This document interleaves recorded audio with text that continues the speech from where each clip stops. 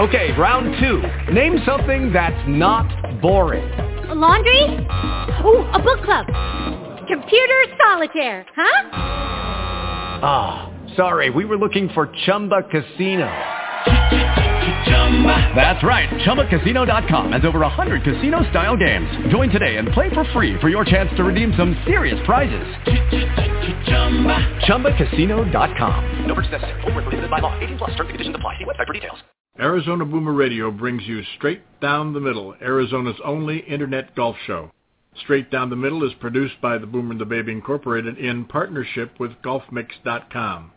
GolfMix is your place to read course reviews written by recreational golfers just like you. Learn about the course you're going to play. Check out GolfMix before your next round. Now it's time to hit it straight down the middle. 4! Straight down the middle, it went straight down the middle. Then it started to hook just a wee bit. And that's when my caddy lost sight of it. That little white pellet has never been found to this day. But it went straight down the middle, like they say. Whack down the fairway, it went smack down the fairway. Then it started to slice just a smidge offline. It headed for 2, but it bounced off 9. My caddy says, long as you're still in the state, you're okay. Yes, it went straight down the middle, quite away.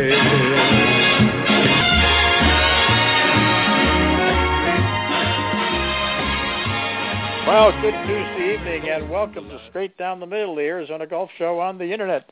And I'm Pete Peters. Along with me today is Mr. John Bloom and Mr. Kirk Getzinger. And we're back together again for the first time. And, oh, geez, how long it's been, I don't know. Maybe one of you guys can help me out with that. But it's been a while since we've been together and all together and live. And we're going to have a little an open-ended conversation about some things on the PGA Tour tonight. So I'm really looking forward to that. But first of all, welcome both of you, John, Kirk, whoever wants to go first, and jump in there and tell us what's happening with your Golf Mix project. Pete, I'm glad to hear your voice and be on with you, and always happy to have Kirk alongside as well. And we've been busy this week, lots to update people on. Golf Mix yesterday out in the lovely pines of Flagstaff, Arizona, where they held the U.S. Junior Girls Championship Media Day, preparing for that USGA event, which will be held at Forest Highlands up in Flag, July 21st to July 26th. Justin Silverstein and I went up there yesterday. There'll be a blog coming up on Golf Mix about that championship tomorrow, and we'll also have a newsletter going out with a whole bunch of other exciting information and news about the golf happenings around Arizona right now and going into the summertime. And we're also getting ramped up in Michigan. They're clearing the snow all out of that state and allowing everybody to get out and start to flex and stretch out their golf muscles and get it going, because for the next 5 months they'll play as much golf as possible in that great state, and Golf Mix will be just getting going there. So we're fired up about both of those things. And Kirk, I know we were all humbled yesterday. I'd have to lead into this because I know it's something we probably bring up at one point during the show, but an 11-year-old from a neighboring town to my hometown, Redwood City, California, just qualified for the U.S. Women's Open. How old were you, Kirk, when you were shooting 68 and 74 back-to-back in 20-mile-per-hour winds? I'm still waiting for that day to come, John. If you could let me know, please do. Rub the crystal ball, let me know when it's going to happen. But and on a pretty tough track too. I mean, this is that's pretty nice. That is incredible, John, and it's just a continuation of what we've seen over the last several years. How many good kids are coming out at younger and younger ages, but 11. I mean, 11, I'm still trying to get the training wheels off my bicycle probably, I mean, that's incredible, and good luck to hear, and good to see another young person having success, because as we talk a lot about on the show, and a lot of the time that we spend talking with the junior golf and high school golf people here in Arizona, the more and more success that we can see kids having, it just translates into more kids being interested in the game. And that's what golf needs so badly right now. I was just reading here today some information on where golf participation is kind of flattening right now, but the key to it is getting new people to the game right now and getting those participation numbers up from the 25 or 26 million we have in this country and getting it back to a much stronger situation. And we're trying to do our part at Golf Mix to help that out with some great golf information for people who are looking for a place to play here, certainly in the Valley in the summer. Guys, it's the time of year out here where we all start talking about the triple digits in terms of the temperature, and for most people that doesn't put a smile on their face. But one thing it does do is takes the golf green fees out of the triple digits and opens up a lot more options around town to people. And so if you're looking to head out and play perhaps the course you haven't been to for a while this weekend, go check out Golf Mix. If you're looking to maybe go play the Raven Phoenix or play one of our in-town courses like Papago, we got recent reviews for you on Golf Mix about those courses. If you're looking to take a little drive up to the northwest and go play Los Caballeros up in Wickenburg, we've got a recent review there for you too. So check out the recent info there on Golf Mix, and it'll help you make your choice about your next round of golf. Well, when you were talking about this young lady out of Redwood City, John, it occurred to me that I don't recall, maybe one of you do, how old was Michelle Wee when she actually turned pro? And I know she was very young when she was playing on the tour, but when she turned pro, how old was she? Do you recall?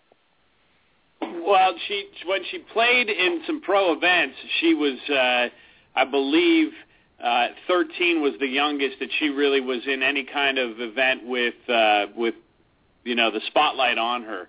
I double check on that. The record for the youngest girl to qualify for the U.S. Open was actually done only a few years ago. Lexi Thompson. We know who she is, and she's now obviously justified, or what do they call it? Validated. Like when you're playing a skins, you got to validate the next hole. Yeah, Lexi's done that as far as validating her becoming the youngest to ever qualify, and she was 12. So Lucy Lee only beat her by 6 months or so. Lucy's going to turn 12 in October, so she's basically 11 and a half. And it's unbelievable, Pete, not just because of what she did in qualifying for the U.S. Open and setting a new record in doing so, but she won by 7 shots. She won the qualifier against people 3 and 4 times her age by 7 strokes. It wasn't even close. And it's on a course I've played many times that is very difficult. And she went 68-74 in 20-mile-per-hour winds, which is pretty normal at that golf course because it's right on the ocean and it comes straight off the Pacific. But still, that is a mind-boggling stat. And I know we were going to talk about a number of topics here on the show, Pete, one of which being maybe is golf on the professional level struggling. And to me, these are the type of things that this sport needs. A story like this that can put golf in the headlines. And unfortunately, too often, the headlines are dominated by negative stories in sports. There's nothing negative about this. This is really exciting. And we're going to have to wait and see how she performs when the spotlight's on in Pinehurst, of all places, this summer. But, she's already performed at a very pressure-packed place when she won her division at the drive, chip, and putt contest at Augusta National. So it's not the first success story for Lucy Lee, and it's certainly not going to be the last. And I, for one, am very excited to see how another Northern Californian golfer is going to be able to fare. Well, the reason I brought it up is we had Michelle Wee, we have Lydia Ko, Lucy Lee, any number of them now. You look at the rosters of some of the players that are playing, particularly the women right now, and 17, 18, 16, 15, 19. That is a bunch of young players, and this kind of might fit into the topic of our discussion as well. And the same on the other side of the coin. I mean, Gordon Spieth is he's just turned 20 here not that long ago, and I'm sure there's a lot of other 15 and 16-year-olds out there that are coming along really well and are very close to to breaking through. So in that respect, I think the game is in good shape. But what I'm happening to be thinking about, and I know Kirk and I were talking about it a little bit when we decided that maybe we wanted to do this show today, was that maybe the tour's gone flat in some areas. So why don't we just kind of start there, and Kirk, if you'd like to lead that discussion a little bit. Yeah, sure thing, Pete. And our discussion kind of was around the idea that with the lengthening of the tour schedule now to basically have a year-round tour, virtually every event is the same format. It's a 72-hole stroke play event. Yeah, there's differences in who qualifies and so forth, but the basic format of each tournament's the same. And as we know, the tour doesn't change venues that often for the regular events. It goes back to the same places year in, year out. And some of those are places perhaps like when we watched the Players a couple of weeks ago, the people really do want to see it on TV because, as John has spoken to, so well on this show, how the importance of the venue. And a lot of them are places that, frankly, in some ways are, more of the run of the mill everyday golf course that you might see. So the thought I had was that, does the tour need to get back to some of the alternative format events to generate a little interest? We used to have a Stableford scoring event on tour. We don't have that anymore. In the so-called silly season, we used to have the Skins game, which was a pretty high interest event. That's not there. I think losing some of those things takes away some of the interest in televised golf. And perhaps that translates down in some way. And there's some different things I would like to see brought back into the televised event schedule. For instance, there's a World Cup played toward the end of the year. It kind of gets lost in everything. It's technically a country versus country competition, two players from each country. But again, the timing of the event, it kind of gets lost. Why couldn't we have, and especially coming upon the Olympics here in a couple of years, sort of a mini Olympics type event as a precursor for that, and qualify 10 or 15 different countries and have them bring in their top 4 players and have a real team competition. I think those kind of things would be good. And again, like we're talking about with the young people, making a real statement. It gets people talking about golf, and that generates interest in the game. Well, I certainly agree with that, Kirk, and I like the idea of the different formats. But as far as the courses are concerned, I think once a course has grabbed hold of a tournament, as an example, Foxfire up here in northern Phoenix, once they have grabbed hold of that tournament and they've committed to 4 or 5 years of play there, the tournament itself has to pretty much bomb before they're going to back off of that thing, and they're going to want to take it somewhere else. And I think that in some way, shape, or form adds to what some people might say is a little bit, makes it less interesting, because there's, not that you have to have a course that's all tricked up, but it's a pretty mundane course for the most part, and the ladies are out there shooting really nice scores, and it almost becomes run of the mill. It almost becomes what's expected, and what's and if they don't, if all of a sudden 5 or 6 of them blow sky high as they're coming down the stretch, well, that's where the news is. But the fact that several of them shot 8, 10, 12 under, or whatever the case might be, coming down the stretch together, and one of them just happens to sink the putt on the last hole, that's maybe I'm expecting too much. Maybe I'm thinking I want the excitement. The Masters is a typical example.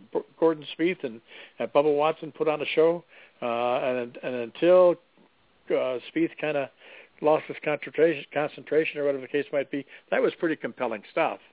But that just like many others of them, all of a sudden just kind of takes a dump. You know what I mean? It just one of those guys just goes, oh shoot, it's done, and doesn't fold his tent and go home, but he just kind of maybe seems to play out the streak. And I think maybe that's what adds to some of the mundane feeling on some of these tournaments. Yeah, I mean, I think drama has been a little lacking to start the season. I think even when you bring up the Masters, Pete, with Jordan Spieth and with the great start he got out to, and it looked like he was going to have a chance, and then once Bubba went past him towards the end, it became a little anticlimactic down the stretch in the back nine. But other than that, I mean, yeah, I'd say the tournament drama is part of it, but I don't think that's anywhere near the biggest part of it. And I think the elephant in the room is the Tiger that's not in the room or that's not in the field. And that's not what drives me to watch golf. But if you're talking about the numbers being down, if you're talking about ratings, if you're talking about interest level, if you're talking about conversation being about golf on daily talk shows and on SportsCenter, no, the reason that has gone down is because the most dominant player in the past 3 decades is not on the golf course. And, I think you guys know how I feel about Tiger. I think most people who have ever heard me on the radio know how I feel about Tiger. I do not like the man himself, but I respect the heck out of what he's done for the game of golf with his popularity. That said, golf needs to move on. Regardless of whether Tiger comes back healthy and wins majors and gets anywhere near back to his old form, which I don't believe he will because of health. And, whether that happens or not, golf needs to move on. And the way golf is going to move on is Jordan Spieth not only being in contention, but actually coming through and winning golf tournaments, or someone else taking the torch and becoming a dominant force. You look at sports, right? Who dominates? It's those teams that go on the runs. Everybody wants to see LeBron and the Heat. Can they win their 3rd straight NBA championship? In the NFL, people will talk about the Seahawks trying to go for another championship, but the focus might be on Peyton Manning and the Denver Broncos again as we get closer and closer to the season, and the fact that they had such an amazing run but couldn't win it all, and can they win it now? In essence, they are, somewhat of a dominant force from a news standpoint now in the NFL. In baseball, the usual suspects are the ones that people are gravitating towards and the ones that make the ratings higher. It's not, a Tampa Bay Rays team that is built in a way that baseball teams should aspire to build, and it's going to be how are the Yankees faring, and are the Dodgers going to make this run with their massive payroll, and where are the big markets? But in golf and tennis and individual sports, you got to have a dominant force. Men's tennis struggled for so long, and then Roger Federer came in and just started taking over and winning unbelievable amounts of tournaments and Grand Slams, and that helped men's tennis. Women's tennis has had a decent run with the Williams sisters dominating for a while there, and then they've had a couple of other ladies step in and become powerful forces. And in female golf, Annika Sorenstam was the last one to really move the needle from a domination standpoint. I think Lorena Ochoa was close, but didn't end up having the length of run that Annika did, and both retired, I guess you could say prematurely, and now they're waiting for, the next one that could really grab a hold of the masses. And what's unfortunate for golf is that it's a very difficult niche sport to get a hold of the casual sports fans. There has to be something special, something transcendent, and so far on the PGA Tour, we haven't seen that this year. Yeah, absolutely. And I think, John, like you mentioned, with the big question mark about, with Tiger's future and when he'll come back. Look, we saw a period on the PGA Tour in those years that after Jack's dominance ended, to the point when Tiger got started, when there really was not a dominant player on the tour. And if you won 2 or maybe 3 tournaments in a year, you were player of the year, hands down. And last year Tiger won 5.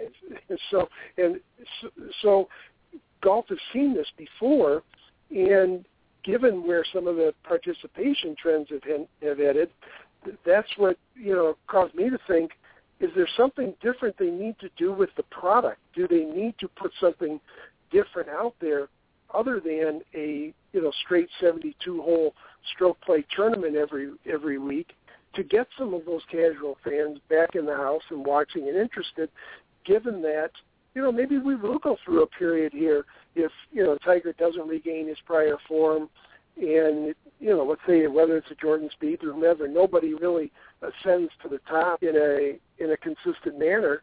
Is there something else golf should be thinking about in terms of the presentation of their sport that would draw people in the absence of a dominant player like that? It's a great question.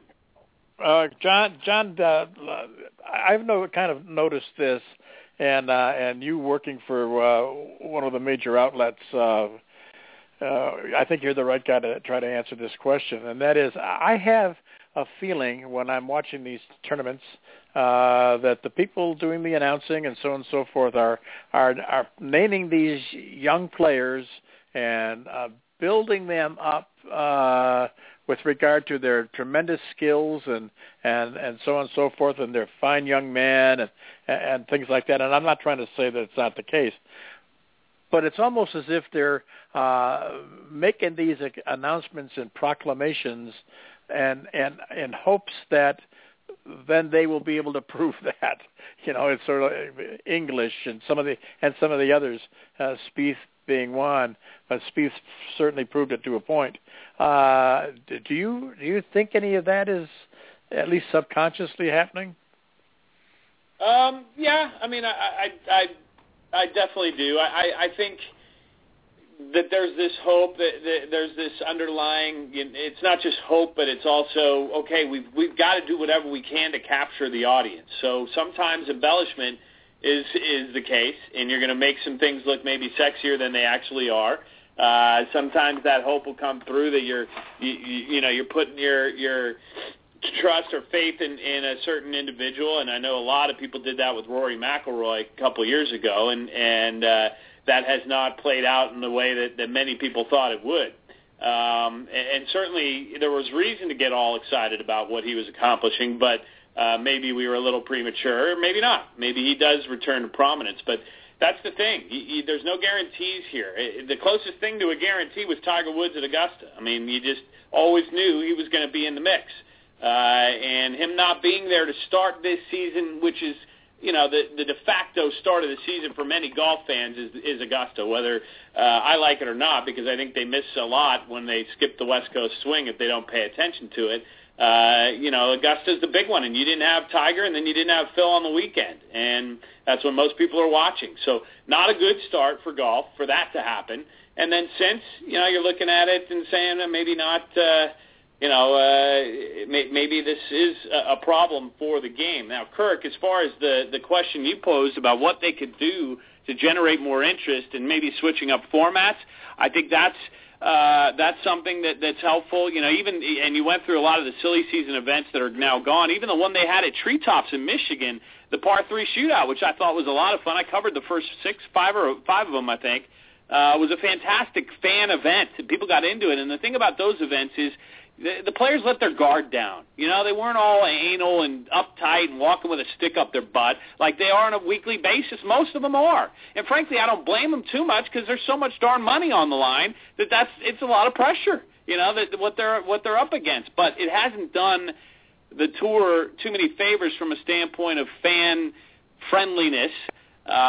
With regards to the PGA Tour specifically, and I'd say the LPGA Tour is trying, but is up against a different problem, which we've discussed many times on the show before, and that's the fact that many of their players don't speak a lot of English. That's just the way it is.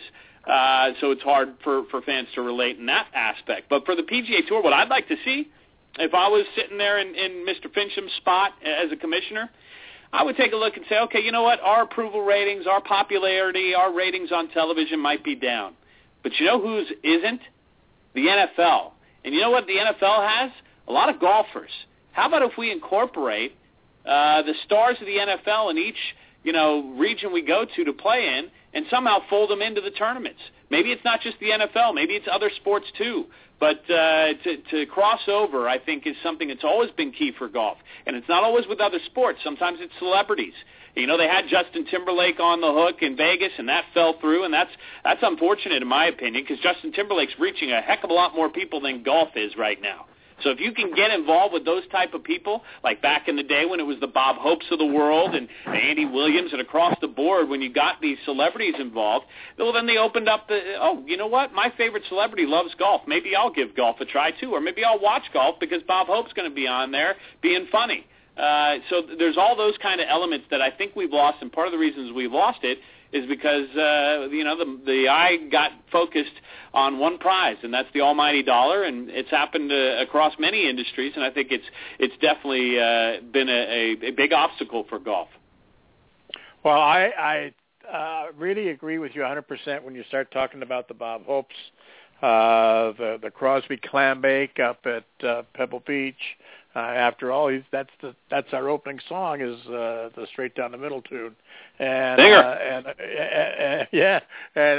Jamie Farr used to have something with the LPGA, and there's as you said, Andy Williams was in San Diego. They all had something else going, and I'll always remember the Bob Hope Classic.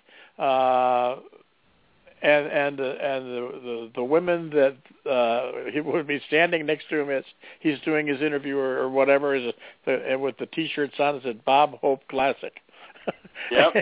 it was part of the gig, and probably it's not politically correct anymore today, and maybe it is part of the problem too. I don't know, but I mean, but people had fun. They had fun with it, and sure, they didn't make as much money as they do now. But how much money has Jordan Spieth made so far this year? Would you guess? How many millions has he pocketed already? Talking just on his winnings, or are you talking about endorsements too? Because that opens up a whole different. No, just his earnings. On tour I earnings. can get you his earnings. I mean, he's not tops right now, but he's up there, and you look at it. Obviously, it's a good example when you talk about the amount of dollars that are on the line. That here's this youngster who just is going to turn 21, so he'll be able to legally buy his own beer in about 2 months. July 27th is when he'll turn 21, and so far this year he has earned $3.2 million. Well, I'm not trying to criticize him. Believe me, I'm honestly not. But why wouldn't this guy be walking around the golf course just loosey-goosey and having a good time and saying hi to folks? I mean, he's got $3.whatever you said $million in his pocket already, and anything else that he makes for the rest of this year is nothing but just pocket change or money for him to play with and invest and whatever. I mean, he's got the world by the where, and it amazes me that these people, and they're more than just he, but these people that are out there making that kind of money, that they can't just be happy about it. Look happy. You are happy. Tell your face. It's just. It kind of amazes me that why would you be that stern? And I'm not suggesting that he is one of the sternest people out there, but why would anybody be stern at all when they've got $3 million in their pocket and they get to play golf? I don't understand it. Well, Pete, we've got the Ryder Cup coming up this year, and what's one of the things that we see that's different there is we see the enthusiasm exuded out of the golfers for playing for your country, because of the format. It's us against the Euros. It's the Euros against us. And that's the only time, perhaps, that throughout the year that you really see some of that, that deep, genuine, excitement for not only, how you did, but how your team is doing. And I take it back to it's a difference in the format, and it's a difference in the focus because, they're not playing for any money. They're just playing for the trophy. And so maybe golf needs a little more of a dose of that kind of stuff to bring that part of the excitement of the game, bringing it out right on your television screen when you're sitting there, watching Jordan Spieth, who, undoubtedly will be on the Ryder Cup team this year, bowling out a winning putt to win his match.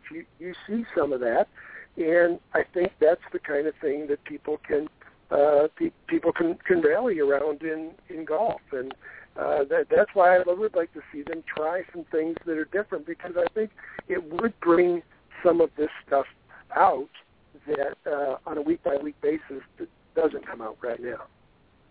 I think you're right, Kirk. I for one would like to see them play for love of the game and love of the competition and bragging rights. Forget the money, bragging rights. When the three of us get together and play as infrequently as we do, what are we playing for? We're playing for bragging rights. I sank that 20-footer on 13. Yeah, but I sank the 35-footer on 12. It's all bragging rights. There may be a beer involved afterwards, but that's going to be the extent of it. And the purpose of the beer is so the people that don't have to pay can brag that the other guy bought them a beer. And it just amazes me that something's been lost. It's my feeling, and I think maybe the format changes that you're recommending, Kurt, talking about, Kurt, might be the answer. But I think something's being lost, and I think, and maybe it's the golden age of innocence. I don't know, but. Pete, in getting to John's point about trying to get people to, kind of cross borders and bring in different groups or different disciplines. I mean, think about all the promotion that goes on during the time of March Madness to get people to fill out a bracket, okay? People who haven't watched a college basketball game all year, but they're going to go in and fill out a bracket, right? And what's that going to do? It's going to cause people to watch some college basketball that perhaps never have little or no connection with it all year. And just coincidentally, Quicken Loans, they were the ones to throw out the $1 billion thing if you picked the perfect bracket last year. Well, they've extended that to their tournament this year at their title sponsor of it at Congressional, where they just announced that if you go on and you sign up online, you can. If somebody makes a hole-in-one on the 10th hole there, that par 3 that carries across water at Congressional, that somebody's going to win $1 million if that happens. Now, again, is that going to triple the television ratings for the event so people can watch everything that's happening on the 10th hole? Well, I don't know, but again, would it be the kind of thing that perhaps the casual fan or somebody who has very little connection to the game, they might watch a little more golf on that tournament just in the chance that, hey, I might see somebody make one, and I might win the lottery tonight and get my name picked out. Well, perhaps, but it's those kinds of innovative things that need to be done to expand the audience. Yeah, I agree with you guys. Idea. I mean, obviously, the NCAA tournament is huge because people gamble on it. The NFL is huge because people gamble on it. I know, I'm not going to argue with anybody who said, well, it's the best sport. That's why I see no.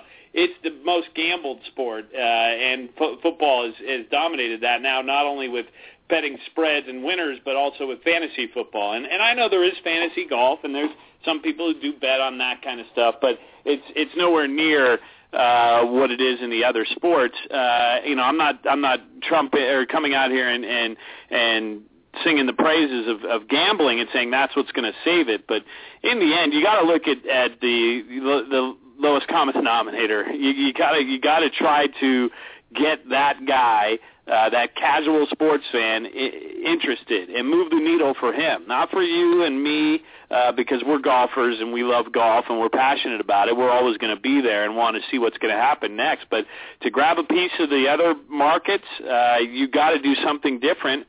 And, like I think about, well, now we've got some young players. What about having a challenge between decades or generations? And you've got, the guys in their 20s facing against the best stars in their 30s, against the best stars in their 40s, and then maybe you incorporate the champions, or you do something with the PGA Tour playing against the best of the LPGA and the best of the champions, and you cross generations and sexes at the same time. There's those type of opportunities that I think could be good for them, in addition to reaching out to the other folks. Now, the thing I like to go back to with golf and the popularity of golf is we have the largest attended event of the year in golf, and we the largest attended event of the year in all sports with the Phoenix Open here. Well, why is there so much interest in that event? It has nothing to do with golf. And it's sad in some aspects that there are so many thousands of people that come out to TPC Scottsdale every year and don't take advantage of watching the best golfers in the world. But at the same time, let's look at it. Let's investigate. What are they doing to get that many people interested in it? They set up this circus-like atmosphere with a huge party, and that draws people in.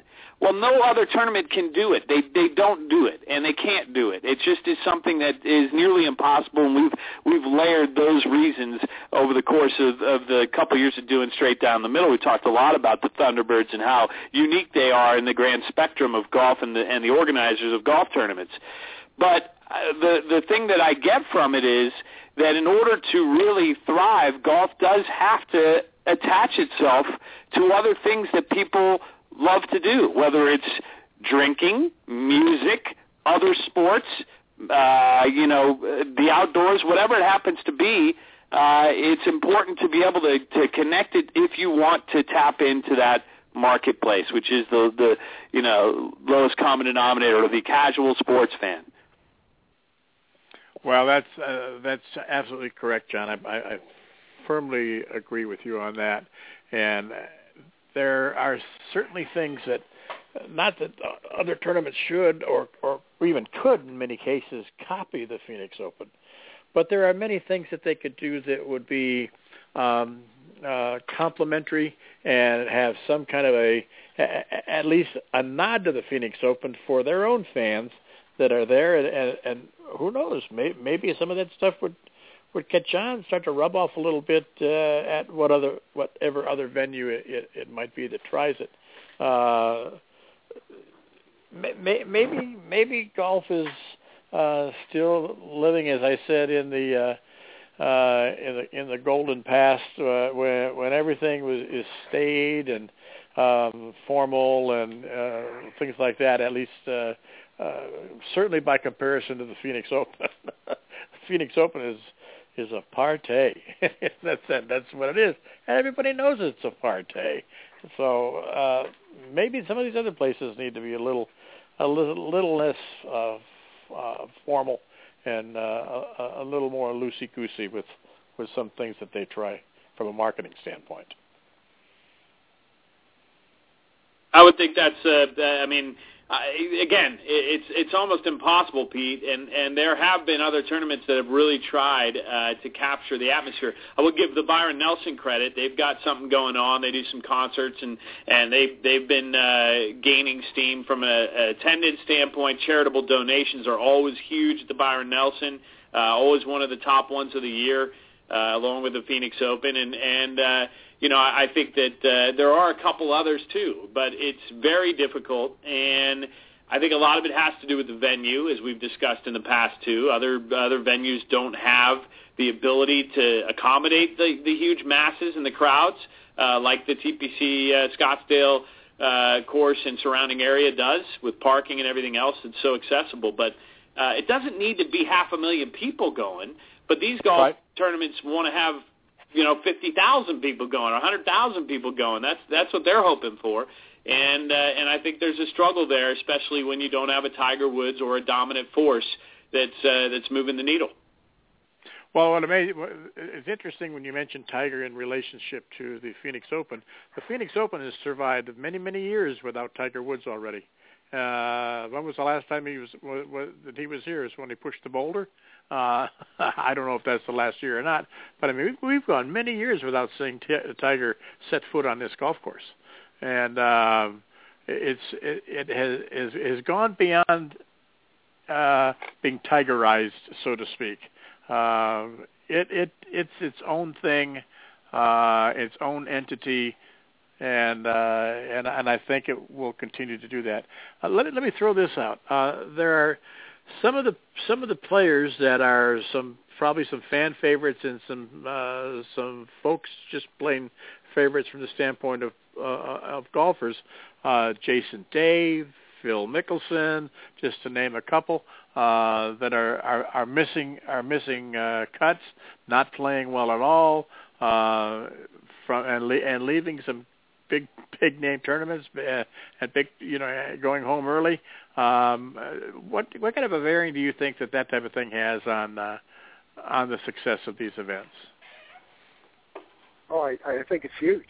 I think it's it can be critical for events. And again, we have the exception rather than the rule here. But if an event is kind of look, they spend all year putting out brochures and ads and, whatever with the images of these players as the featured players for this event. And then all of a sudden, if they're not there on the weekend, and I mean, don't get me wrong, the other fellows that are there obviously playing great golf, but they don't move the needle to the eye of the casual fan or the casual golfer. I mean, Brendan Todd played a great week of golf last week, but going into that tournament, if you asked 100 people on the street who is he, they couldn't tell you. So it's crucial, and every tournament organizer wants that. They love to have the top 5 in the world or the top 6 in the world being the last 2 or 3 groups coming down the stretch, but it doesn't work that way all the time or most of the time. And what they need are some other things to draw people to the show. I think that's absolutely key to it, Kirk. I think you've hit on something there.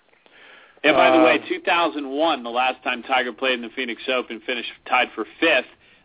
So it's not like he struggled, but it's not something anybody expects to happen again, just for a number of reasons. I think there are a lot of people who wished he'd come out. Frankly, I don't think it matters. For that week, it doesn't matter. For most of the other weeks, boy, it matters almost as much as anything else.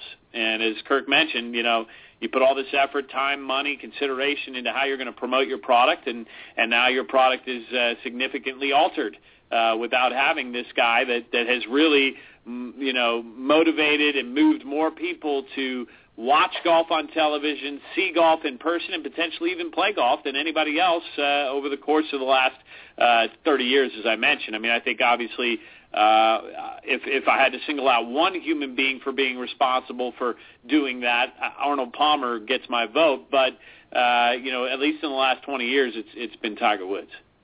Well, and that's the difference, isn't it, John? That like you say, when you're presenting a golf tournament, you have certain people that you are going to be there, but you don't know if they're going to be there for all 4 days. I mean, when the Seattle Seahawks come to town this year, we know barring injury, we know Russell Wilson's going to be the quarterback, and Marshawn Lynch is going to be in the backfield, and so forth. All the players that play every single week, you're going to get to see them if you're either watching the game or going to the game, and that's the difference that golf faces. And now with the schedule being longer, with it being a 45 tournament season or whatever the number is now, the top players, they're more spread out. They don't play a lot of the second tier tournaments, if you will, that they might if there was a more compact season. Let me just throw this last topic out. Let's discuss this for a little while, and then we can wrap it up for the evening. With what they're calling the year-round season now, is this oversaturation? Yeah, I think it is. I think it is, Pete. I think the biggest problem that I saw with the PGA Tour schedule was that they were playing their playoffs while the rest of the world tuned out and went to start watching football. And you can't do that. It's basically suicide because right now you got no chance to get a piece of that market and have a chance to compete at that level. The only thing I could imagine is if they could somehow stage it to where they could show things on prime time television, maybe after football, but it just doesn't work with the light and everything else that you have to consider and fans and whatnot. So I never liked the fact that they created this FedEx Cup to basically take place in the worst time of year for golf from a viewership standpoint and interest standpoint. Then you look at saturation. The fact that there are tournaments year-round I don't think is a horrible thing. But, you've gotten to a point where it really is people setting their calendars to watch maybe just 4 tournaments or 5. During the year. And that's what they just have become accustomed to. I'm going to tune in for the Masters, the U.S. Open, the Open Championship, and maybe the PGA Championship, maybe the Players Championship, maybe Arnie's tournament or Jack's tournament. But, other than that, that's really what the tour has. And I think the viewership has been pretty soft for those fall events, even the Tour Championship. So I think they still have work cut out for them to figure it out as far as how to maximize the popularity of this sport.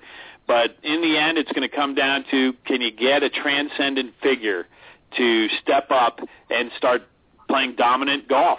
It's not easy to have that happen. They come along, once in a generation. Did we see the end of the one that we've been watching for the last 2 decades, or is there a chance that he can come back and regain it? I think that's what everybody's wondering. Or maybe one of these young fellas takes the next step up, and then we do have a sport that can ride a superstar back into the limelight and into popularity and boost all those numbers we've been talking about. I know I said that was going to be my last question, but your words brought something else to mind when you said a transcendent figure.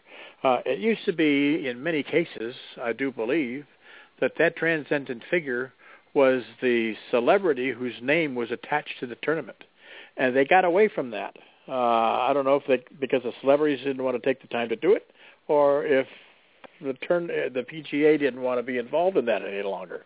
So, but my question is, should they take a look at having, in lieu of a player, maybe the transcendent personality is the fact that there's this personality or entertainer. I remember very clearly that when I played in that tournament, that LPGA, the PGA tournament over in San Diego, on the pairings night, I was looking forward to Andy Williams on that stage, right in front of my very eyes, singing and carrying on and whatever, and that was a big thing to me. And I remember seeing Dinah Shore at the Nabisco Dinah Shore Open, and I remember seeing Bob Hope in the desert. So, are there not celebrities that like to play golf and want to have their name affixed to a tournament?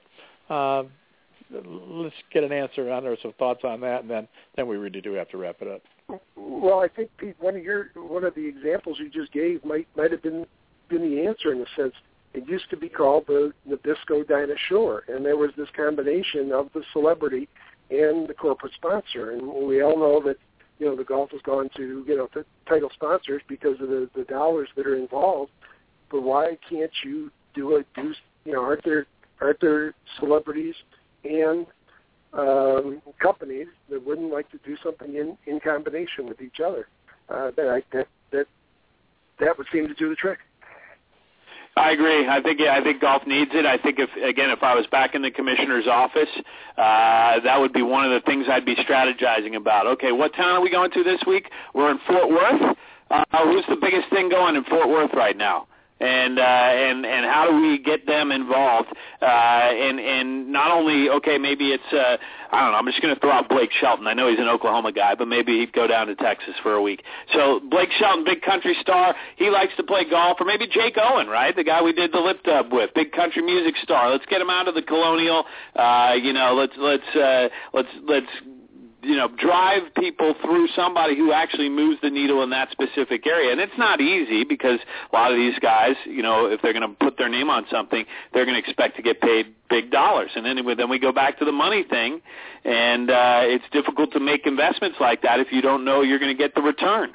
And I think in the days of the Bob Hopes and the Andy Williams and everybody else who was involved, that was a symbiotic relationship. There was a passion for the game of golf that it was tangible from those guys, and that's why they were involved. They didn't get involved because they were getting a check for $50,000. That's true. They loved the game, and they were all part of promoting the game. It was the Bing Crosby National Pro-Am. It was something you could look forward to watching. Also, I mean, I was watching it in different parts of the country when I was a young guy, and you'd say, "Wow, look at that! They're playing out at Pebble Beach. Look at that beautiful ocean and beautiful weather."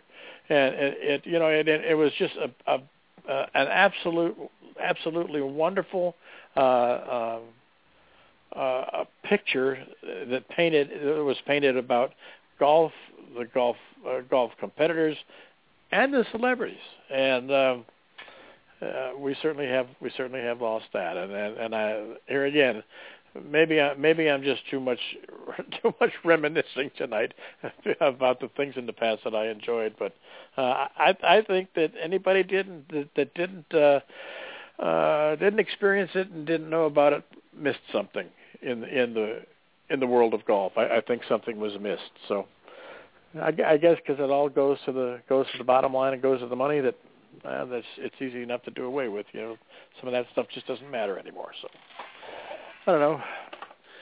Any final thoughts? Well, it might be cyclical. Yeah, you hope that maybe it is a cycle, Pete, and maybe now the powers that be will hear enough schmucks like us talking about this and do something about it. And try to go back to what maybe called the glory days of the sport in some cases. You have to find out what you can do to capture today's audience, which is going to be different than the audience of the 70s and 80s or 60s or whatever you want to go back to.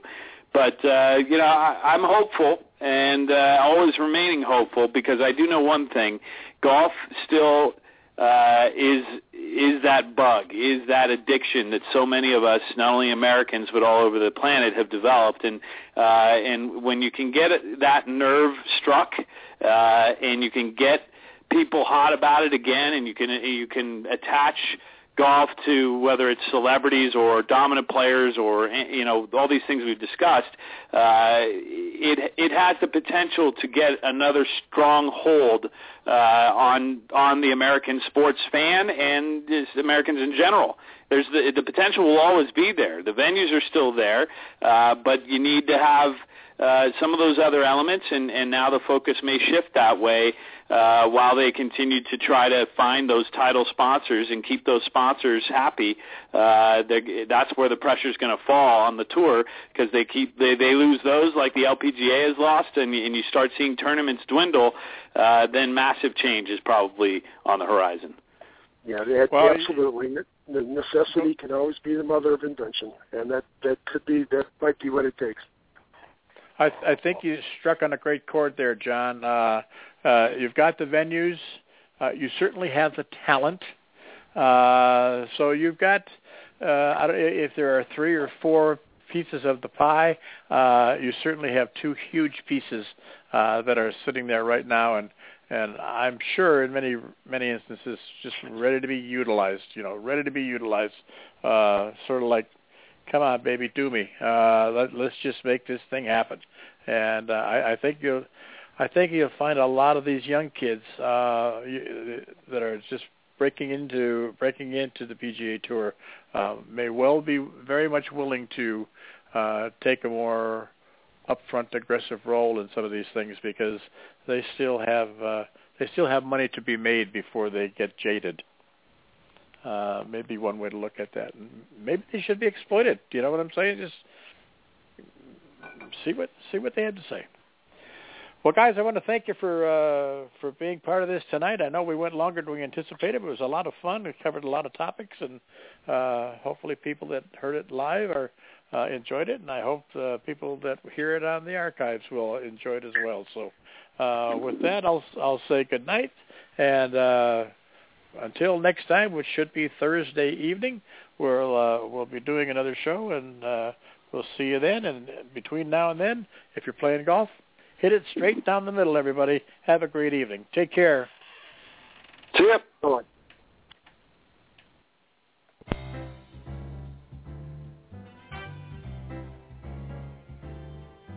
You've been listening to Straight Down the Middle on Arizona Boomer Radio. Arizona Boomer Radio is produced by the Boomer and the Babe Incorporated and can be heard Monday through Friday. You can sign up for their online magazine at boomerandthebabe.com.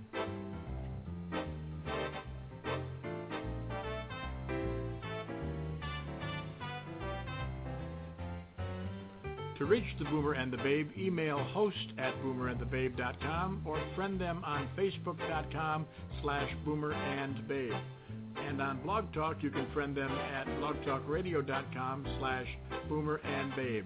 Follow their tweets at twitter.com/boomerandbabe. Be sure to make the second half of your life the best half of your life. And remember, at 50, you're just getting started.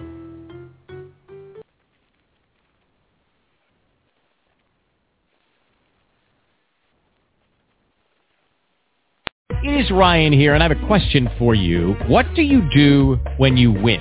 Like, are you a fist pumper, a woohooer, a hand clapper, a high fiver? I kind of like the high five, but if you want to hone in on those winning moves, check out Chumba Casino. At ChumbaCasino.com, choose from hundreds of social casino-style games for your chance to redeem serious cash prizes. There are new game releases weekly, plus free daily bonuses, so don't wait. Start having the most fun ever at ChumbaCasino.com. No purchase necessary. VGW Group. Void where prohibited by law. See terms and conditions. 18+.